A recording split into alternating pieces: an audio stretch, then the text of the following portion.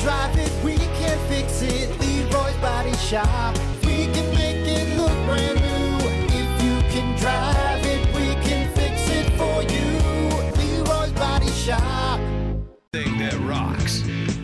Well, good morning, Brock Hunter. Showtime. Woo! Hard to believe we're almost done with this Monday one, man. This is good. I wasn't sure how this was going to go, but I think we got through it fairly unscathed. Not bad. Lucky. Yeah. Still got all week to screw this up before our vacation, so I guess I shouldn't get too excited yet. But still, I'm pretty happy with us. We are just about done here. Of course, we got what we learned on the show coming up. If you missed anything, check out WIRX.com, and we'll have everything posted for you from the show.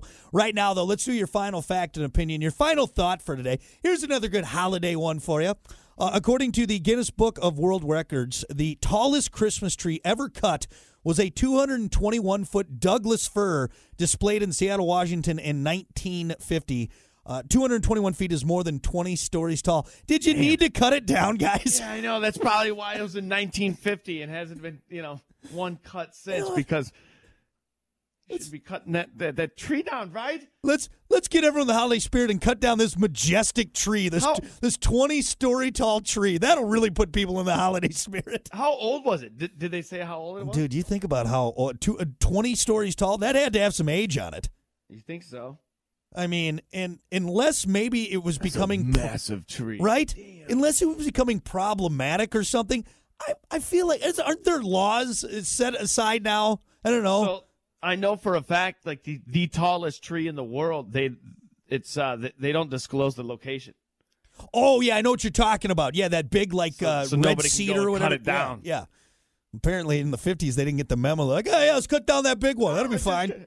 They did a lot of things in the 50s you look back on, you're like, ah. Yeah, to be fair, doctors were still recommending cigarettes at that point, so probably not a big surprise that they'd find this big, beautiful, majestic tree. Like, no, this will be nice out in the town square. Let's cut it down. Hey, you got your saw? For 800 years. Yeah. You know that big tree over there, that majestic-looking thing? Why don't we cut it down? Just so we can put some lights on it, and then we'll burn it later. Come on, guys. Time capsule, Let's find Washington hung around that tree. Let's chop it down. Chop it down. I don't care that there's a bald eagle nest up there. It'll be fine. He'll find another one. Yeah, I think we could still do the same thing with maybe, I don't know, a fake tree. How about that? That's still impressive. Without cutting down nature. Most holidays we're killing something. Thanksgiving we're just murdering turkeys. Just blasting turkeys in the face. Blazing trees down, dude. God, humans are terrible. We are.